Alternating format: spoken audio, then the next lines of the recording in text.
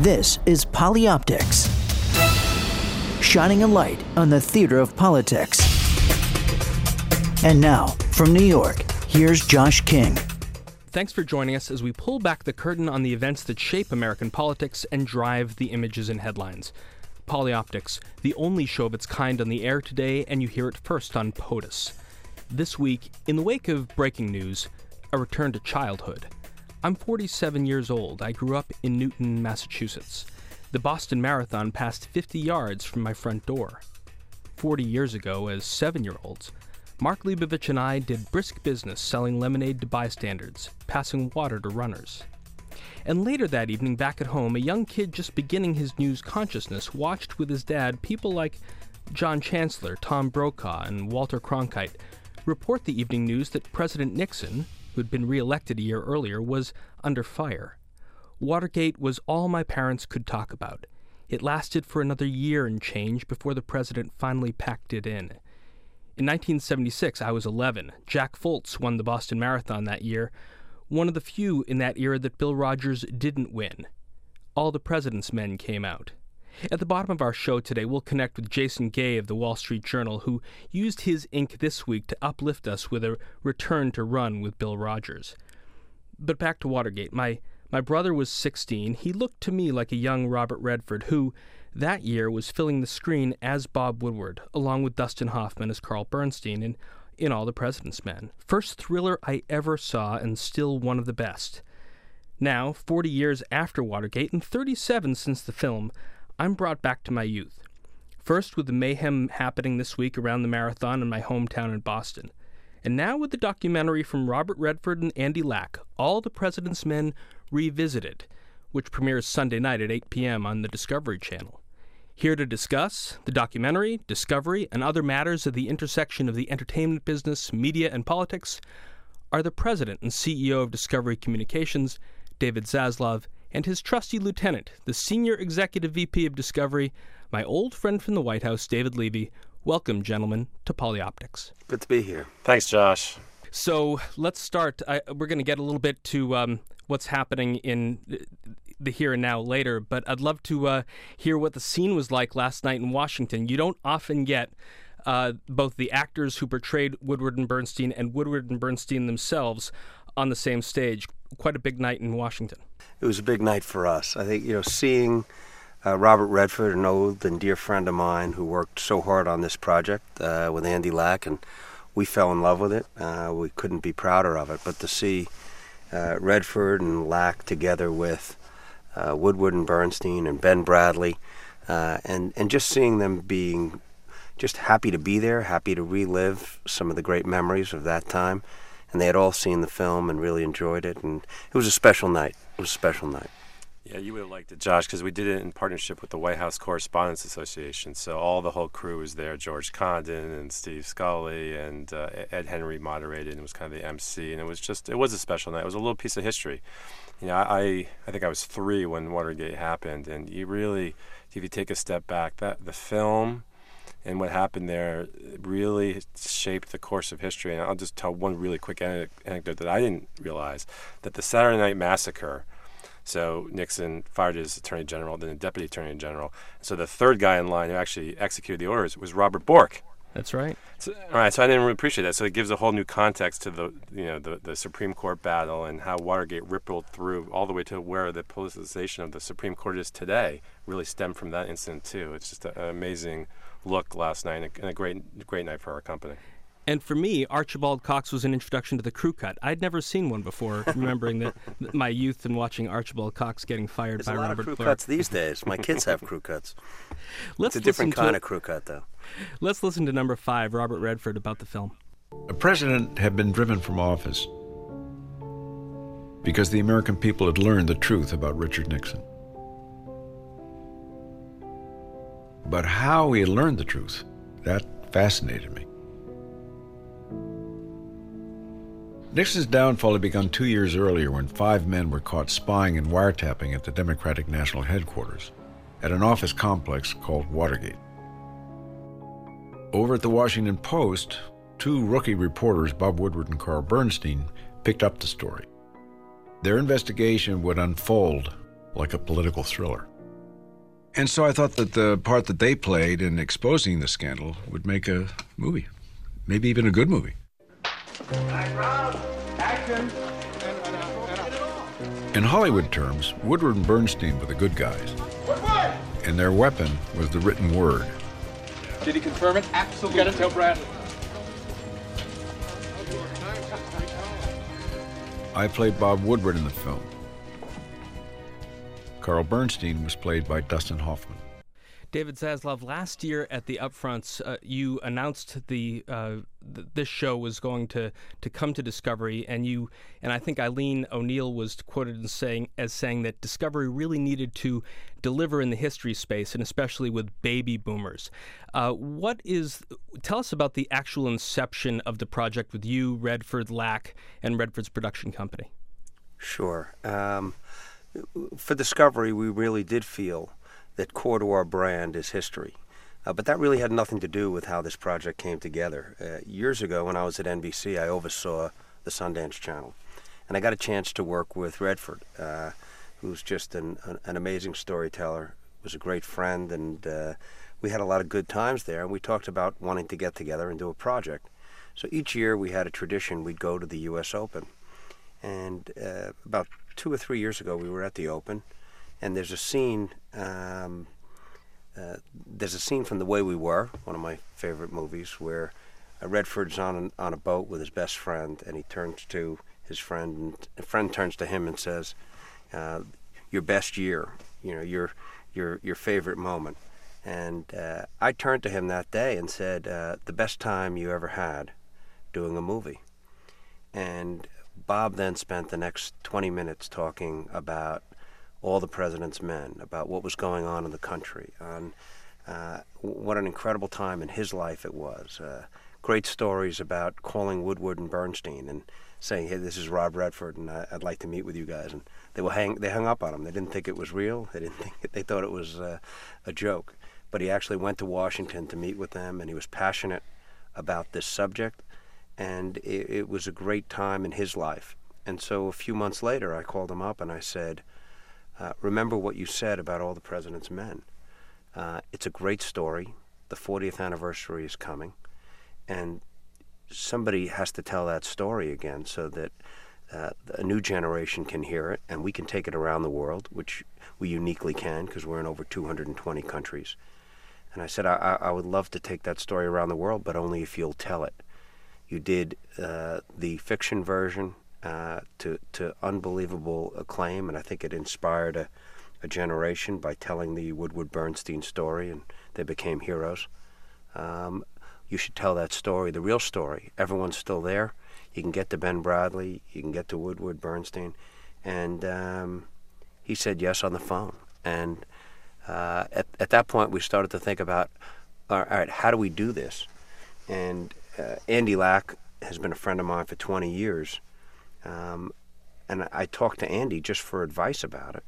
And Andy said to me, for the 20th anniversary of Watergate, I did a special with Mike Wallace for CBS.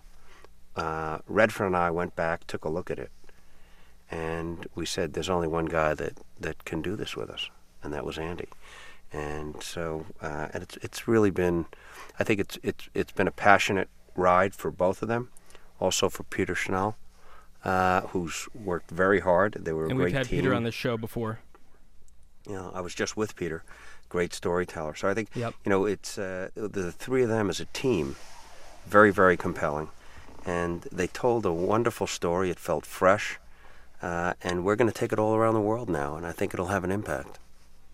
Two ways that it really sounded fresh to me, and I want to play a cut from the show and then ask another question of David Levy, but is the notion that there's Robert Redford making The Great Gatsby, and like every other American, riveted to the Watergate hearings and Chairman Sam Ervin, and he's talking about how he's reading Woodward and Bernstein's articles, and I'm thinking that wherever he is, how in the pre-internet days do you actually get a hard copy of the Washington Post? Let's hear number 9.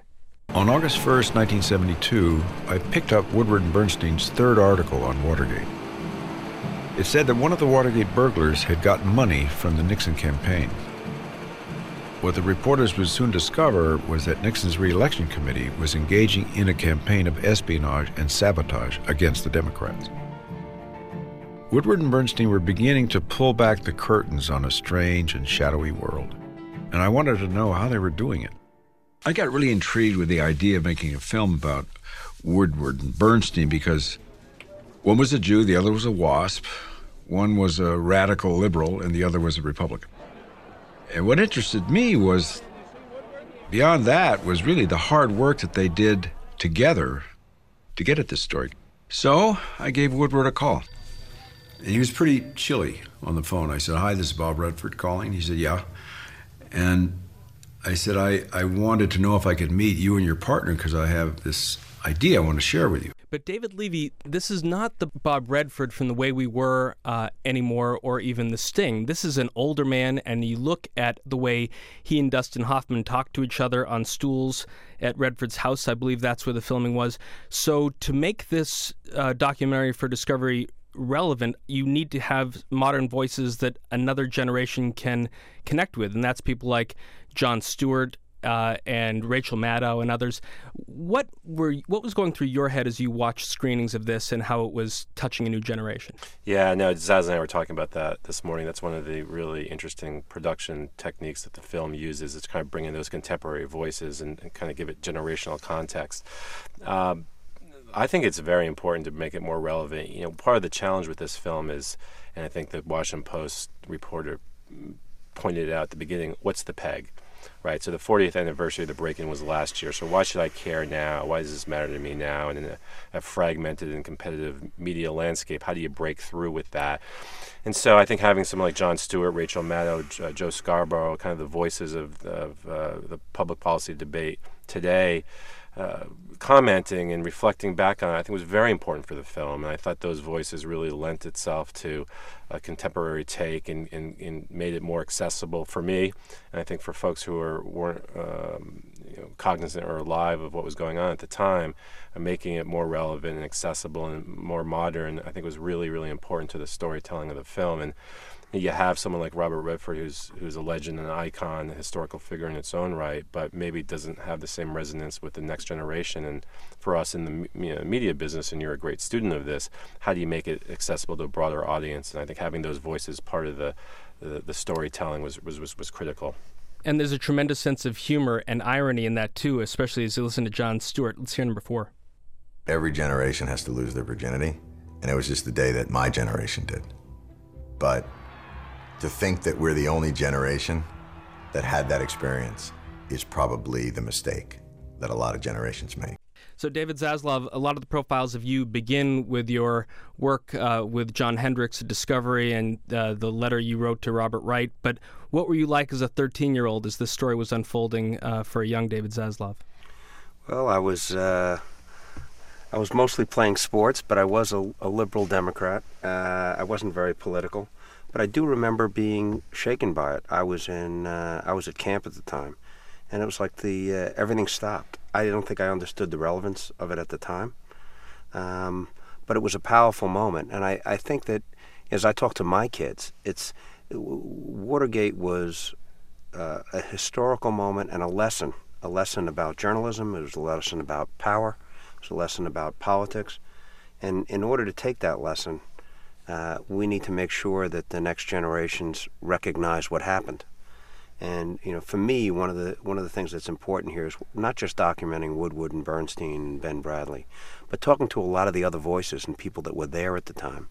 And so there was some new things that we were able to get on tape into the film to become part of history. So when people look back 5, 10, 15 years from now, this is part of that look, and that's part of what Discovery is about. So for me, this is, in terms of what the brand is, satisfying curiosity, going back, taking a look at Nixon, looking at journalism, and having people ask, what's changed? How are we different as a country? What's different about journalism? How does technology change journalism? Could this have happened today? I was struck by the Supreme Court 8-0 on the decision of releasing the tapes. Nothing partisan about 8-0.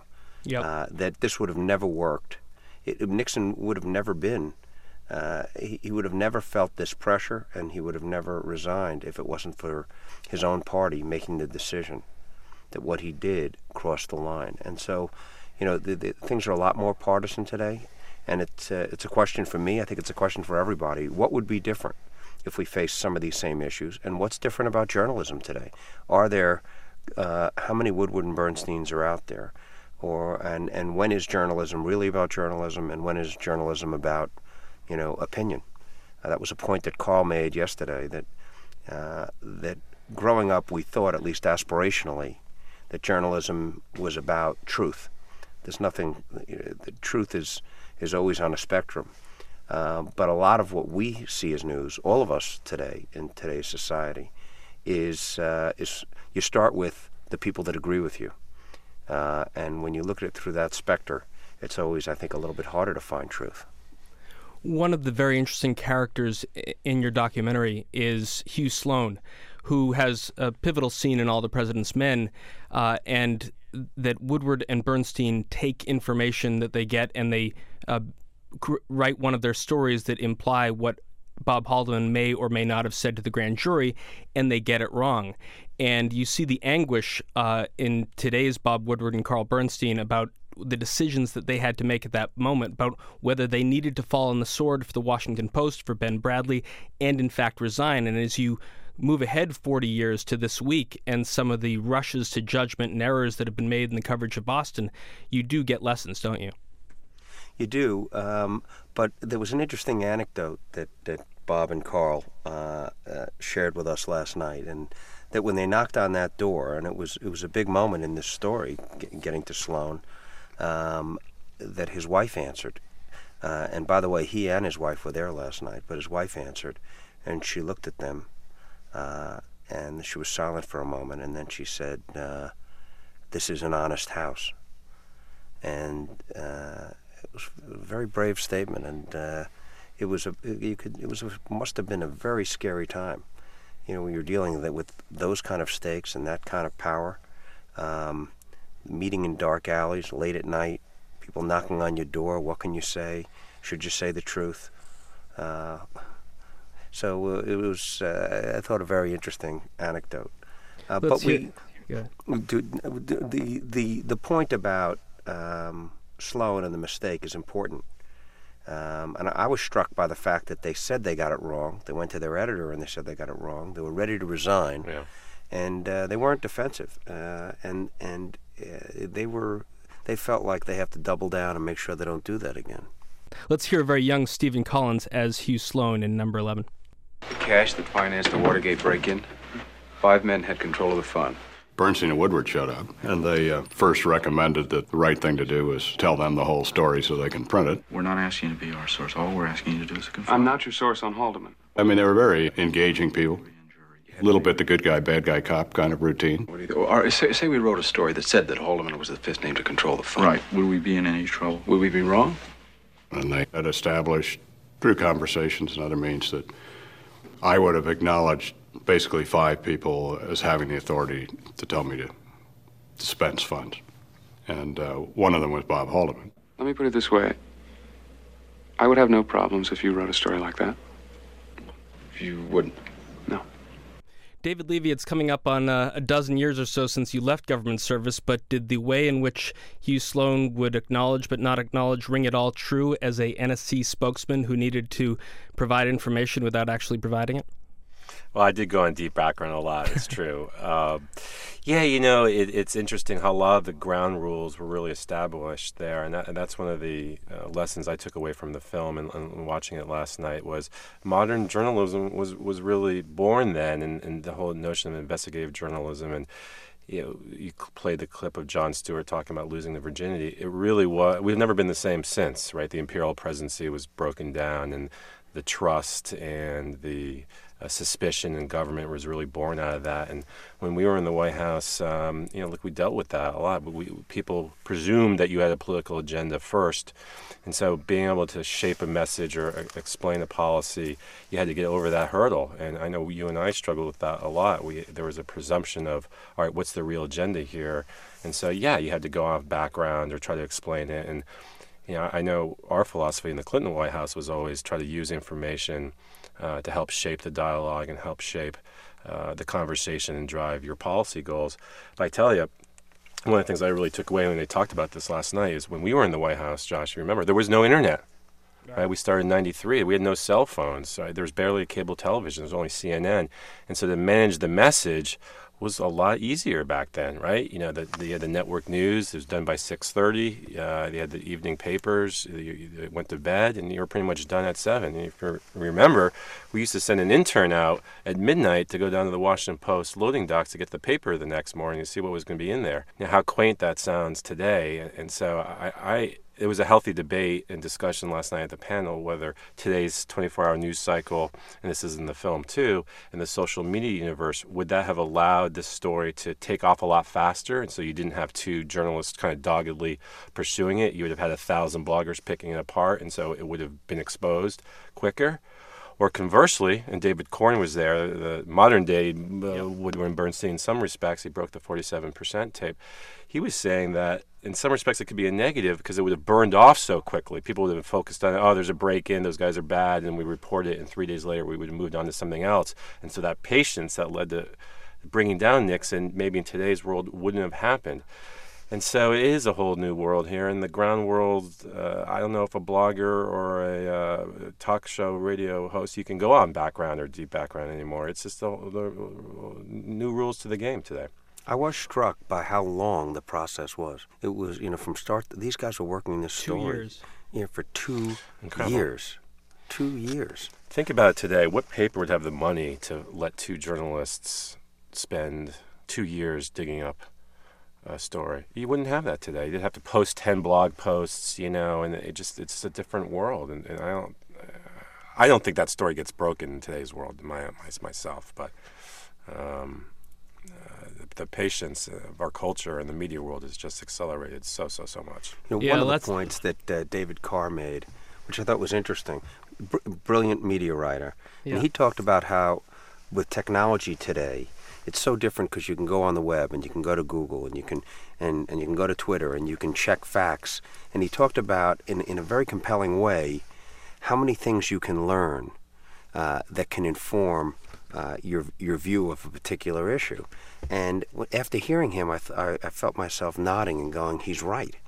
And then Bob Woodward basically said, I'm not so sure, because all that information you're getting on the web, how do you sort through what's real information, what's real truth, what's opinion, what's spin? So you're getting a lot of data. But if you're drawing conclusions from it, it's different than what a journalist does when they knock on a door, when they ask a question, when they follow up with all the other sources, and they do that work. So I think it helps, but his view was interesting, that it certainly doesn't replace it. Yeah, I mean, David Carr has this one quote that's in the movie, and he may have used it last night as you described it, David Zaslav. He said, "All access to all known thought is one click away." And as I was watching your documentary, it seemed, because some of the questions as you think about whether or not to tune in on Sunday night is, what are they going to tell me new?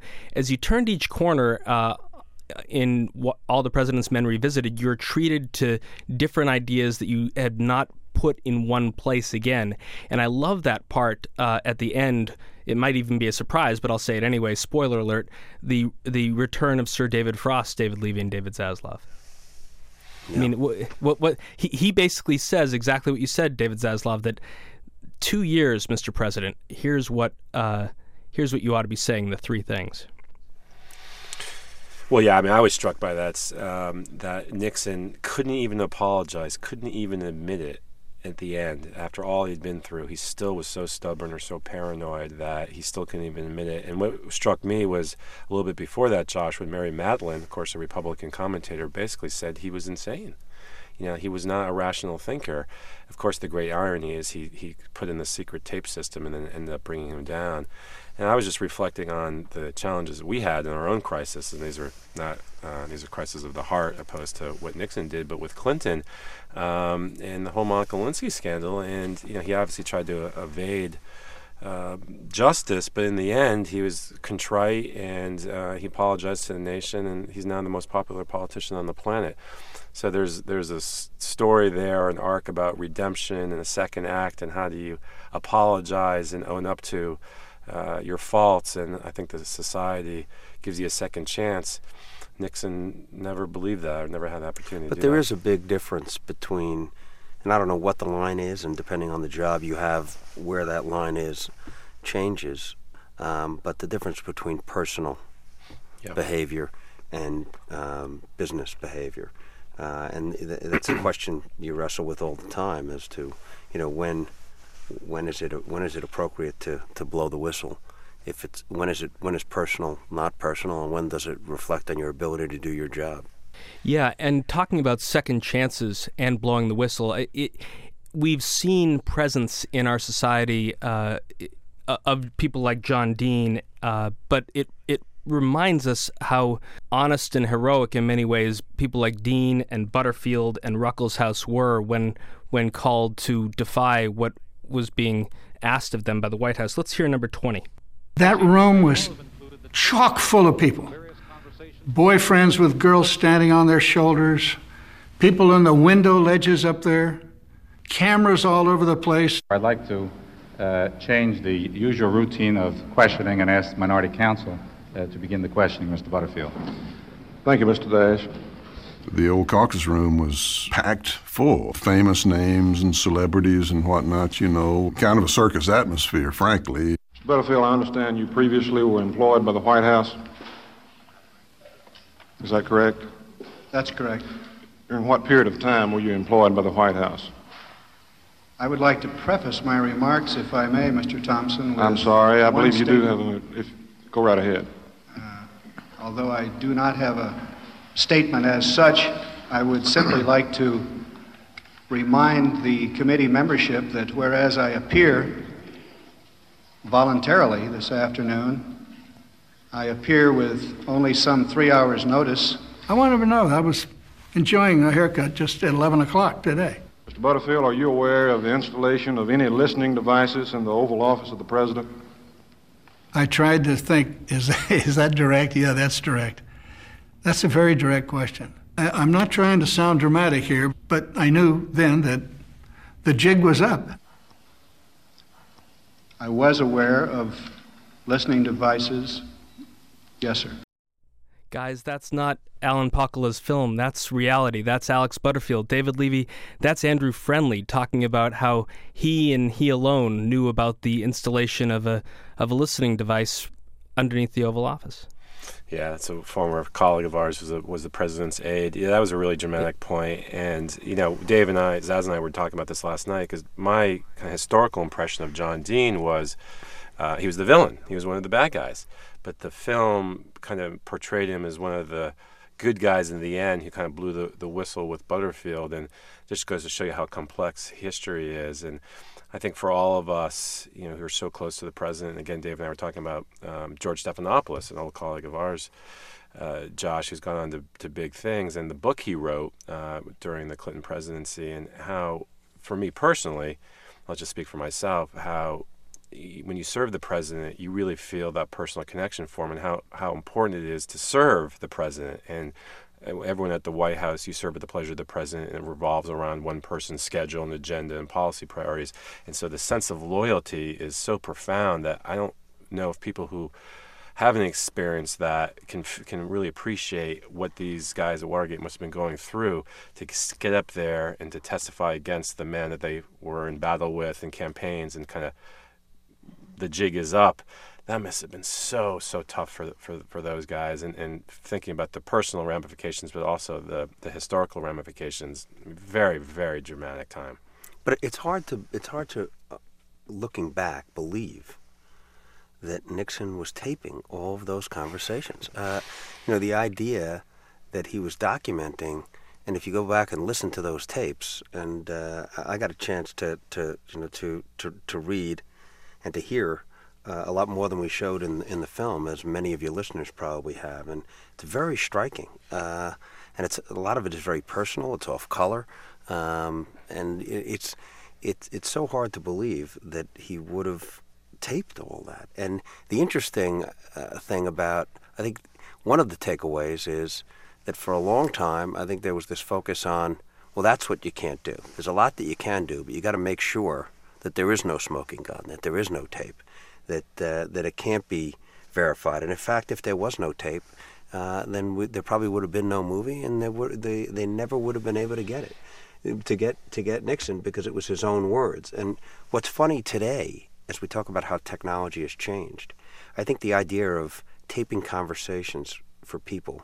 just instinctively would be frightening, and people would clam up and they wouldn't talk freely. Yet, the majority of the number one weapon for U.S. attorneys today, the number one weapon for the SEC, is email. Absolutely. And the ability, the willingness of people to write things in email that becomes the roadmap for both intent and behavior. So in some ways we've changed. You think we've changed a lot, but I think that email today is the equivalent of the noose that the tape was for Nixon. Let's hear a little bit of that actual noose, number 10. What's the dope on the Watergate incident? There's nothing new, because I think the country doesn't give much of a shit about it. And most people around the country, I think that it's routine. Everybody's trying to bug everybody else. It's politics. The great thing about this is it is so totally up and so badly done that nobody believes that we could have done it. That's right. I know. I hope that it's just beyond comprehension. Well, it sounds like a comic opera. It really does. It didn't make a funny damn movie. Well, they did indeed make a funny damn movie about it, but as Robert Redford reminds us, it wasn't funny at all. But let's move on to some things that are funny, because it was a big week for Discovery a couple weeks ago, the upfronts for what's coming in the year ahead. David Zaslav, David Levy, I'm looking at a new scripted series called Klondike. I'm looking at Wallenda Live, a walk across the Grand Canyon. Jimmy Woods in a new show, This Changes Everything, about science. William Hurt on a series with Richard Feynman about all of his incredible work. How the brand of Discovery seems to be expanding not only across your real estate of 14 channels in the U.S., but very quickly around the world. Well, we are the number one platform media company in the world, thanks to John Malone and Bob Myron and the Newhouse family and John Hendricks. They've invested for the last 25 years in getting us channels. As you said, we have 14 channels here in the U.S., and we have between 6 and 14 channels in 210 countries. The focus for us over the last 7 years that I've been here is to make those channels great, to tell great stories with great characters, and get more and more people watching our channels. A piece of that is more investment. We've gone from investing about $500 million to a little over $1.2 billion. But a bigger piece of it is about getting the right creative people working for us and with us. As you talk about some of those projects that we're doing, working with William Hurt on this project, 73 Seconds, is a little bit akin to what we were trying to achieve with All the President's Men Revisited. It's about the challenger, and it's about what happened. It's about seeking truth. And in that case, it's scripted, but it's true. And so when you see us at Discovery going after scripted, we're most comfortable doing it where we're looking at a historical event where it may not be a documentary, it'll be scripted, but you'll learn something, it'll be true to the facts, and it's one hell of a story what happened with Challenger and the mistakes that they made, and in that case, there was a lot learned from what happened. Yeah, look, I mean, it's the golden age for content. More people are watching more video on more devices in more countries than any time before in our history. So if you have strong brands like we do here at Discovery, Animal Planet, Science, TLC, you know how to tell good stories. There's a huge growing market, and we've been rational actors, so there's business models around that. So we're able to sell our content to cable companies, satellite companies, telco companies, and now these over-the-top like Netflix and Amazon, those platforms. So, it's a fun time, it's an exciting time, and I wouldn't be doing my job if I didn't plug my boss who I'm sitting here next to. But when Dave took the company public in 2008, we were valued at about $5 or $6 billion. Today it's nearly $30 billion. And so it's just been a remarkable value creation story over the last 5 years. And during the Great Recession, And so there's a lot of wind at our back right now, and we've got a lot of bets that we're playing. Scripted is one. The Oprah Winfrey Network's another one that's just going gangbusters. And I like to say Shark Week works everywhere in the world. Our model is very evergreen. It's very long tail. We're able to amortize that in multiple windows across every country in the world. So if you love a documentary on the Amazon, the Great Wall, sharks, dinosaurs, we've got an offering for you. So it is a really dynamic time for us, not without challenges, and David Carr has been one who's documented those. But in some respects, this really is the golden age for content. I just hope that a future season of both Northwoods Law and Fighting Bigfoot, both of which are very popular among my kids and my nieces and nephews, as we wake up on a Saturday morning, David Zaslav, as you've said, I think many times, it's interesting and it's safe, but it's also real, isn't it? It is, and our strategy really is a little bit different than most media companies because we still believe that you can create new channels in America and around the world. If it's a good brand and you tell good stories, we believe we could still get people to come. And so when you look at our overall strategy, we have Discovery, we have TLC, but we've launched or invested in more channels than most media companies, or maybe if many of those media companies combined. OWN is our new network with Oprah, which is doing terrific, and we now have Tyler Perry as our partner. The Hub, which is a new kids network we have in the U.S. with Hasbro. We launched ID, Investigation Discovery, 4 years ago. We invested a bunch of money. We have a great operating leader there, Henry Schleif. But today, it's the number 9 network in America, and it's a top 5 network in day and at night. We launched a new network, Destination America. We invested in science, Animal Planet. And it really comes down to that with all the channels, there's more than 200 channels here. As you go across Europe, there's lots of choice. But people still only watch between 6 and 8 channels. And so we believe that we can still enhance brands, create channels, and if we tell great stories, that we could be one of those 6 or 8. And that's our mission. And as much as we look at dollars, the thing we really look at is market share. Are people spending more time with our channels? Last year, the cable industry in terms of viewership was flat, and we grew 8%.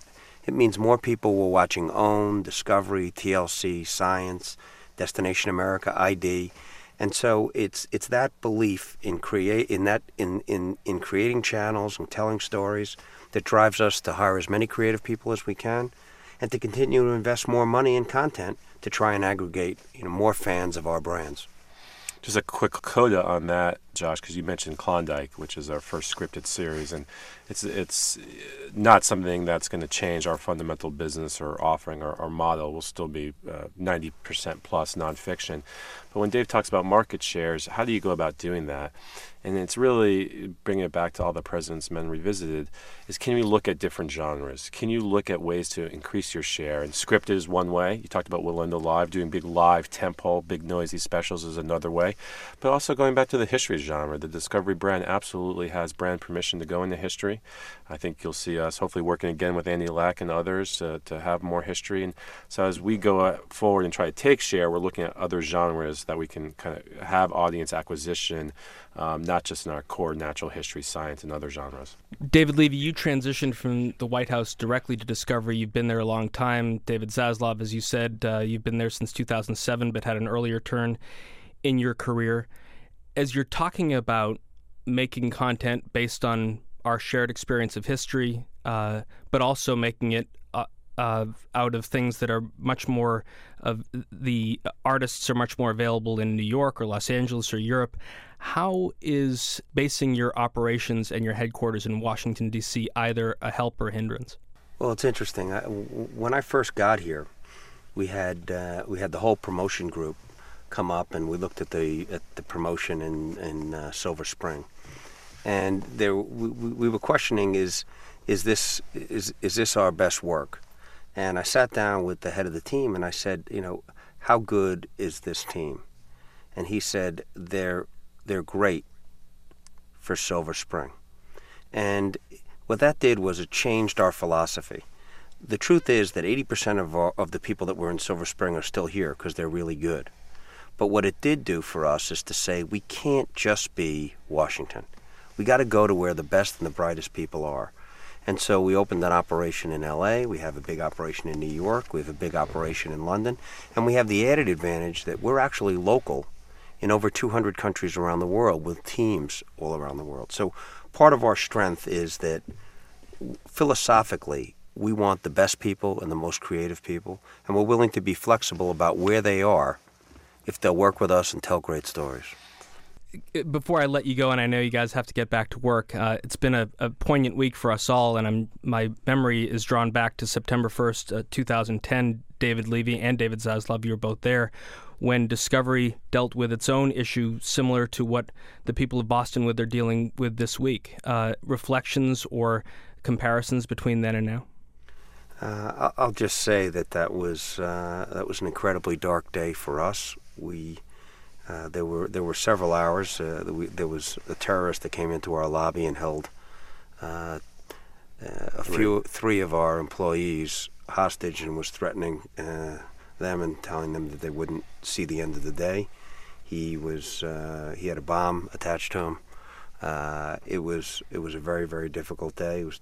But the best of the Discovery culture came out that day. We have a daycare center, and employees were coming back to the building to make sure that all the little kids and babies were safe. We had a number of our key employees were refusing to leave until they went door to door and made sure that every Discovery employee was safe. And we had great collaboration with the local police department, and Martin O'Malley himself was just an extraordinary leader that day and helped us get through it. So we look back and we say we were lucky and we were grateful because it could have been a very, very dark day.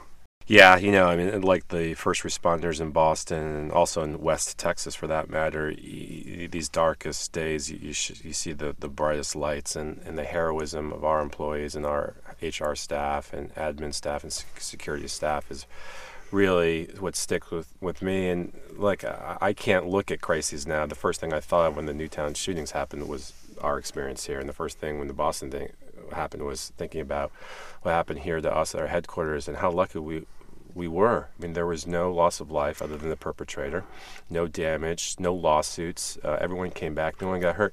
It's a miracle. Yeah, the terrorist was killed in our lobby, and the next day, every employee came in.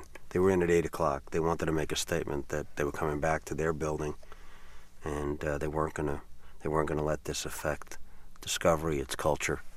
But it was a pretty ugly day. And I don't think it has. We don't recognize on September 1st. There's no memorial. We don't let it become part of who we are, part of our journey, our brand. We don't talk about. We've moved on. We were very blessed not to have any lingering issues from it, and it's been a case study. The FBI has come in and briefed us afterwards, and it really is now a case study of how a company prepares for such tragedies, how you work with a local community, and it's the first time in American history that a suicide bomber came into an establishment and only the perpetrator was killed. There was no other damage. And Dave mentioned he had one bomb, but he actually had 2 oxygen canisters on the back of his back, and so it wouldn't have been like an Iraqi IED or what was in Boston. It would have been they estimated a 4-story fire plume if it had gone off in our building. And of course it was 12:45 in the afternoon, so it was right at lunchtime. So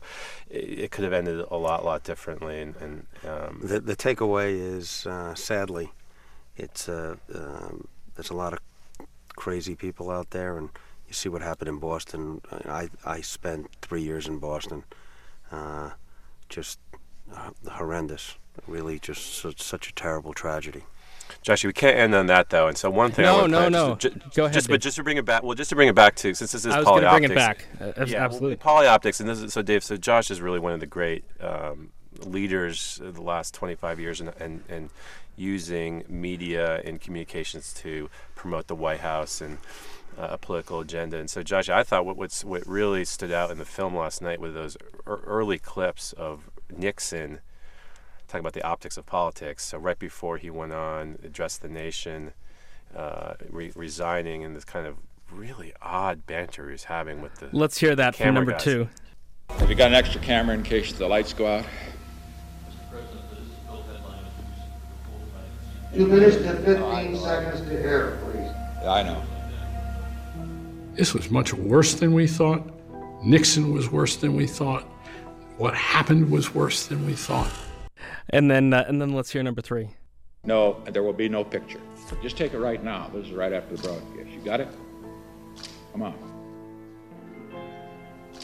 Okay. That's enough.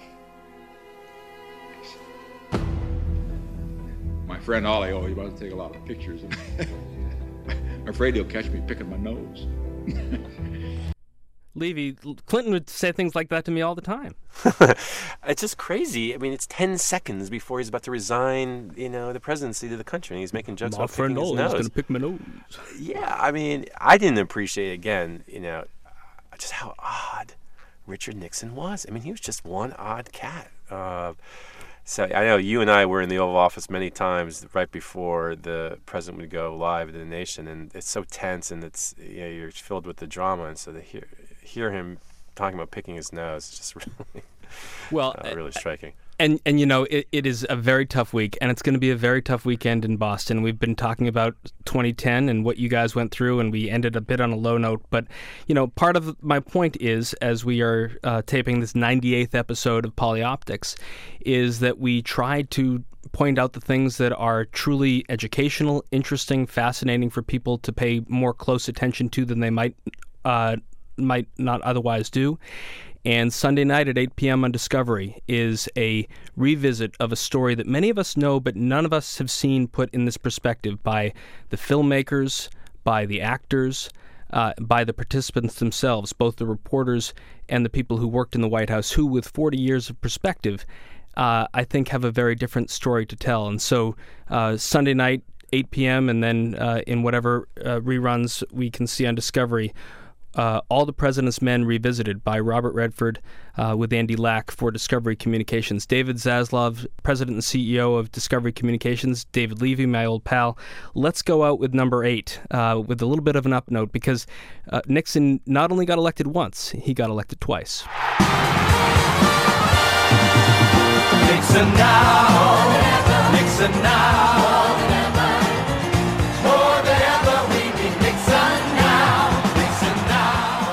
David Zaslav, David Levy, thanks a lot for joining us today. Thank you. Thanks, Josh. Take care now. History in the making. This is POTUS, Sirius XM 124.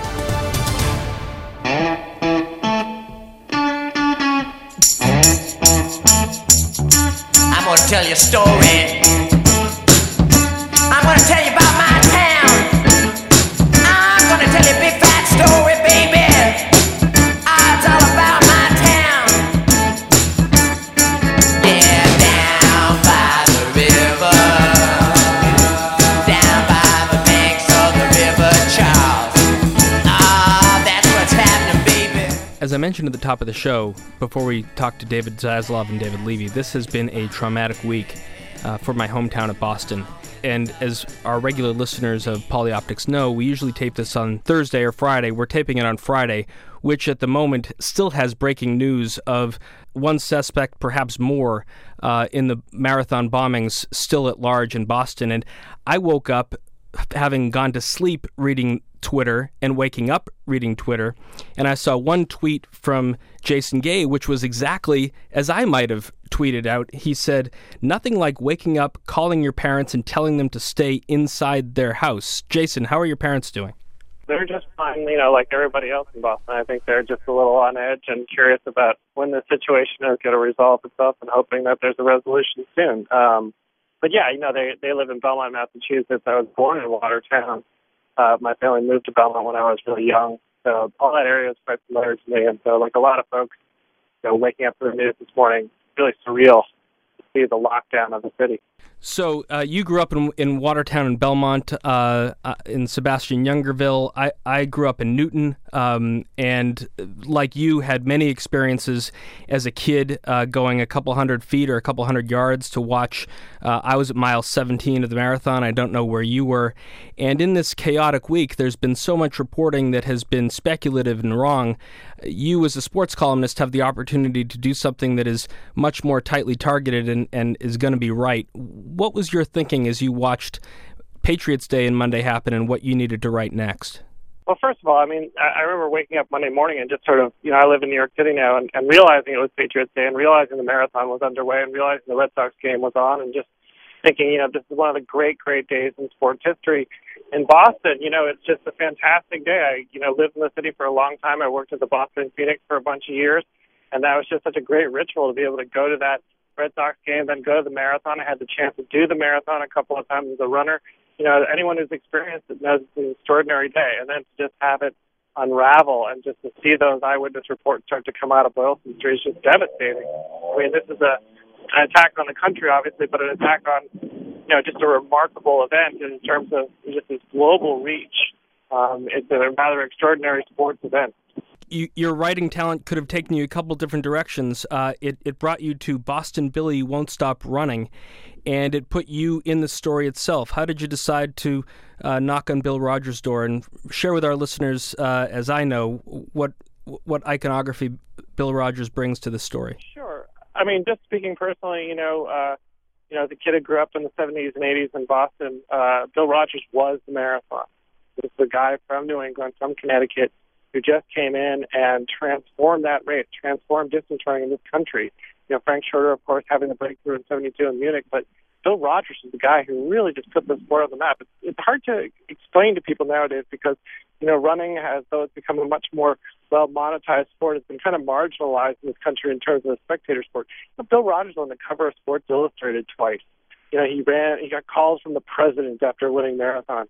This is a guy who was really kind of a rock star within the genre of distance running, and he personified this race. And so in the aftermath of this terrible devastation, just almost sort of trying to think therapeutically, who is the person who's most representative of that race? And Bill Rogers, in some respects, still the soul of the Boston Marathon. You look at the old photographs of him winning, running in gardening gloves, running in a Snoopy hat.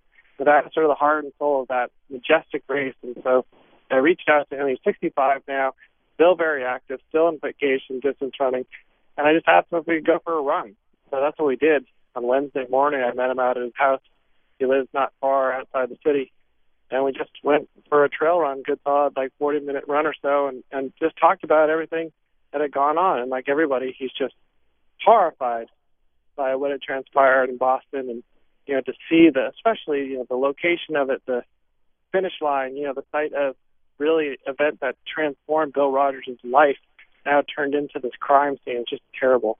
And President Obama came up to Boston and echoed what everybody pretty much knew, but it helps to have it come out of the president's mouth that the Boston Athletic Association will hold the Boston Marathon on Patriots Day next year. But you sort of broke some news with your easy, gentle 7-mile jog around the Boston western suburbs. What did Bill Rogers have to tell you? Well, I think he had been telling a few people, but yeah, he just said that he intended to run the marathon next year, that he had given it some thought.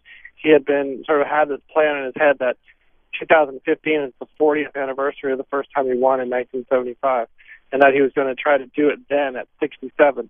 But why not do it this year? I mean, why not do it in 2014, rather? It's going to be obviously a very significant event in the city's history, and why not have the most significant runner in the race's history run it? I think he just understood the significance of it and so was motivated to do it. But, just to underline something that's, I think, very important, that the athletic endeavor here is just a tiny, tiny fraction of this story. Obviously, this is, for many people, just a terrible and devastating event. It has ripped apart families. It has been a really, really trying week for the city of Boston. It's obviously still a very active criminal investigation. And so the athletic component of this is still rather small in that context.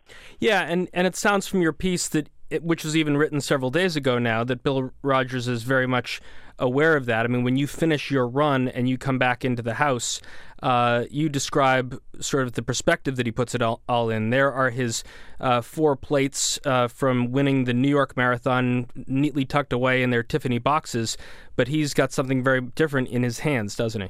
Well, he's talking about Martin Richard, who's the young man who was killed at the finish line. And, you think about the personal impact and the devastation and just the grief that has happened in Boston. I mean, he's personified that. And Martin Richard was photographed with a sign in one of his classrooms where I don't have it in front of me, so I'm just sort of quoting loosely, just like, people should be good to each other in peace. And to Rogers and to anybody who sees that message, I think Martin Richards' name will live on. Jason Gay, sports columnist for the Wall Street Journal, fellow Bostonian with me. On a weekend like this, you would normally take great heart in the amazing beginning of the season of John Farrell's Red Sox, but it all has to be in perspective, and hopefully as we think toward the future and seeing a Boston Marathon wending its way again from Hopkinton to Boston next year, this will all be behind us, but it's very much front and center today. Jason, thanks for doing that piece. Thanks for going for the run with Bill Rogers, and best to your family and mine. Appreciate it. Thanks for your time. Bye-bye. We build and we work and we love and we raise our kids to do the same, and we come together to celebrate life and to walk our cities and to cheer for our teams. When the Sox and Celtics and Patriots or Bruins are champions again, to the chagrin of New York and Chicago fans, the crowds will gather and watch a parade go down Boylston Street. And this time next year, on the third Monday in April, the world will return to this great American city to run harder than ever and to cheer even louder for the 118th Boston Marathon. Bet on it. Oh, Boston, you're my home. Oh, yeah. That's it for another edition of Polyoptics. Our producer is the extraordinary Catherine Caperton. You hear us here each Saturday on SiriusXM Channel 124 POTUS, Politics of the United States. Missed any previous episode? Find them all on polyoptics.com and follow us on Twitter @polyoptics. Keep your eyes on the visual, think about how it moves you, and we'll talk about it next week. Thanks for listening. I'm Josh King, and you're on POTUS. 'Cause I love